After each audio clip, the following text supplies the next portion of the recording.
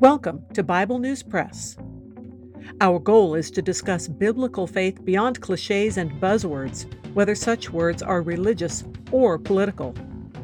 Sometimes we sit around the table and fellowship. Sometimes we do a little time travel. It is all part of our journey with our Abba Father, who has given us the key to life.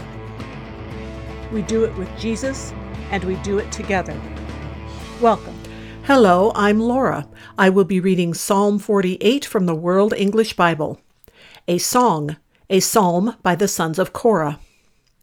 Great is Yahweh and greatly to be praised, in the city of our God, in his holy mountain. Beautiful in elevation, the joy of the whole earth is Mount Zion, on the north sides, the city of the great King. God has shown himself in her citadels as a refuge. For behold, the kings assembled themselves, they passed by together. They saw it, then they were amazed. They were dismayed, they hurried away. Trembling took hold of them there, pain as of a woman in travail. With the east wind you break the ships of Tarshish.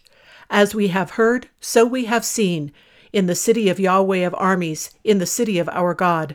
God will establish it forever. Selah. We have thought about your loving kindness, God, in the middle of your temple. As is your name, God, so is your praise to the ends of the earth. Your right hand is full of righteousness. Let Mount Zion be glad. Let the daughters of Judah rejoice because of your judgments. Walk about Zion and go around her.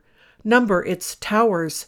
Notice her bulwarks. Consider her palaces, that you may tell it to the next generation. For this God is our God forever and ever. He will be our guide even to death.